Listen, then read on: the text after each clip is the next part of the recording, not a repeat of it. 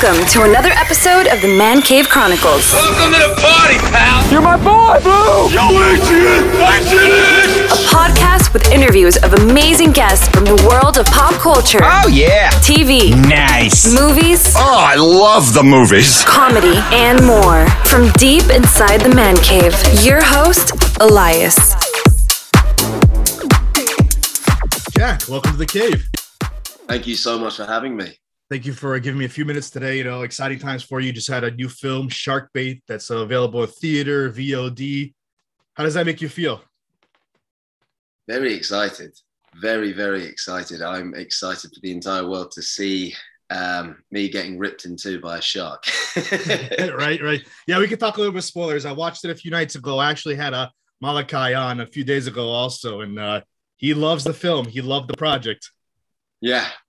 Oh, it was an absolute joy. It was an absolute joy. In fact, actually, I was on the phone to him earlier today, and he said, "Are you on the Man Cave Chronicles?" And I was like, "Yeah, I am. I'm really excited." He said he absolutely loved being on here, and yeah, it was just yeah. So he was talking about how much he loved it as well. So I was doing some research on you, and there isn't that much about you right now, my friend. Now, how did you decide to get into the industry? What made you get into the acting world? You know, it's funny. I think every time I've been asked that question, I think I've changed my answer. So I'm going to try and give you the most honest one I can possibly think of. And that is, I think I wanted to do everybody else's jobs. I think I kept seeing other people doing all these different jobs. And I thought, oh, I want to do that. And I want to do that. And I want to do that. And then I thought, you know what? Acting, I can do absolutely every single one of them.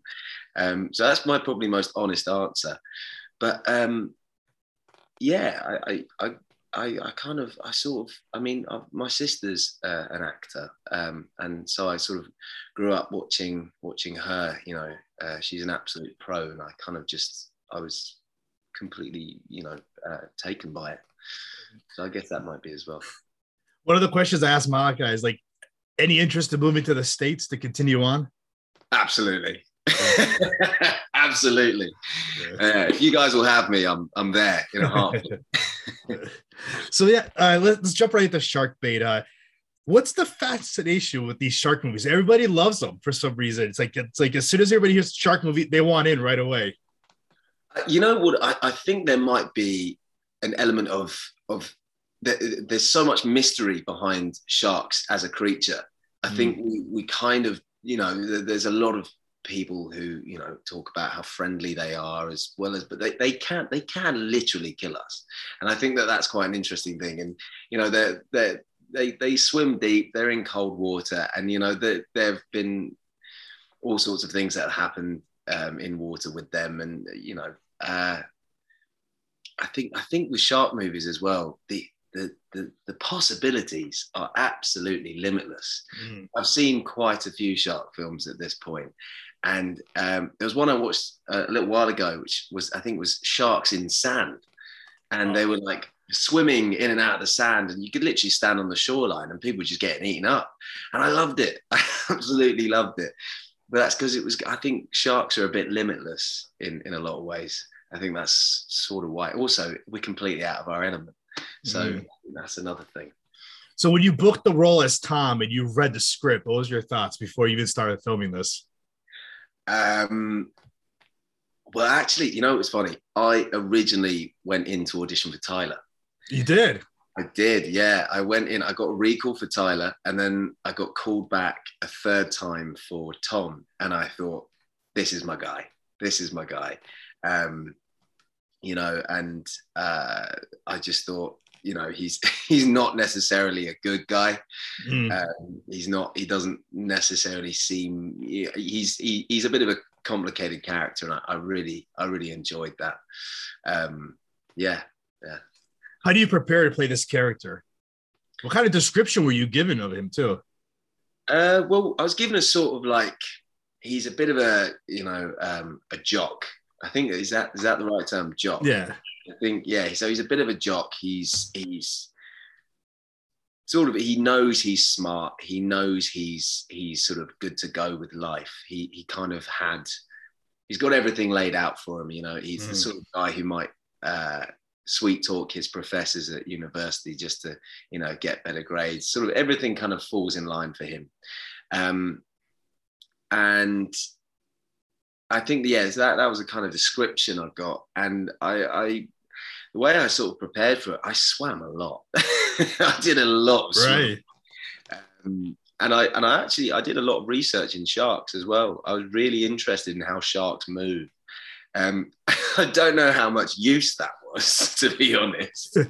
But I really got really into sharks. I started following on Instagram loads of shark themed kind of accounts and stuff. So that was sort of a bit of my preparation, but mainly swimming and stuff like that. How about jet ski? Any did you know how to ride a jet ski? Oh yeah, big time. I fell in love with those machines. I would happily just ride a jet ski for hours and hours a day. In fact, on my days off during the shoot days, when I'd have time off, I went and hired a jet ski and just rode around the bay. And there was one time when me and Malachi we were on our way back from shooting in the ocean, and we were allowed to ride back on the jet skis, and he let me drive, and we just went. It was pedal to the metal, Wow. It was we bombed it right back to the hotel. Yeah, that's awesome. So when you're reading the script and you're filming through the scenes, when did you realize your character wasn't going to make it? Oh, that's a good question. I think I had a feeling when. Am I allowed to do spoilers on here? Yeah, that's fine. Yeah, because me and Malachi did spoilers too. Oh, sweet. Okay, yeah. When you find out that Tom secretly has a massive douchebag side, that he's cheating on his girlfriend, I thought they surely can't keep this guy alive. They surely can't. Like that's not going to be a thing. But I was when I read his death. Oh, spoilers. Sorry, everybody. I was very pleased with it. I really, I was pleased with with how it goes. One of the things I said to him was like, you watch these type of movies and there's always like a couple people that survive. This movie, one person survives. What's the deal with that? I love that. I love that there's literally just one survivor. They come as a cohort and they literally like, how many is there like 5 of us? Yeah, there's 5 of us. They just pick us off one by one. I love that. It kind of, it's funny. At the end, Holly, who plays Nat, she just reminded me of Lara Croft. There was like an element of like, she is now the ultimate sort of like shark fighting being. But I think that's why it works so well, just having just one person survive. Yeah. How did you prepare to play the scene where you're a goner, you're gone, you're getting eaten up by that shark? How did I prepare for that? Well, I just kind of it's hard. It's funny because I realize it's quite challenging to play half dead for a while. Yeah. There was a slow burn to how Tom goes. So I think it was there's tons of time doing prosthetics and stuff like that. So I spent hours in the morning getting the side prosthetics on and the leg prosthetic. Luckily, the makeup team were an absolute dream to work with, and we always had great tunes playing whilst we were doing the makeup. But that was kind of how I prepared. I just spent, just lots and lots of time just making sure we. Playing Half Dead was actually quite fun. What have you had a chance to watch the finished product?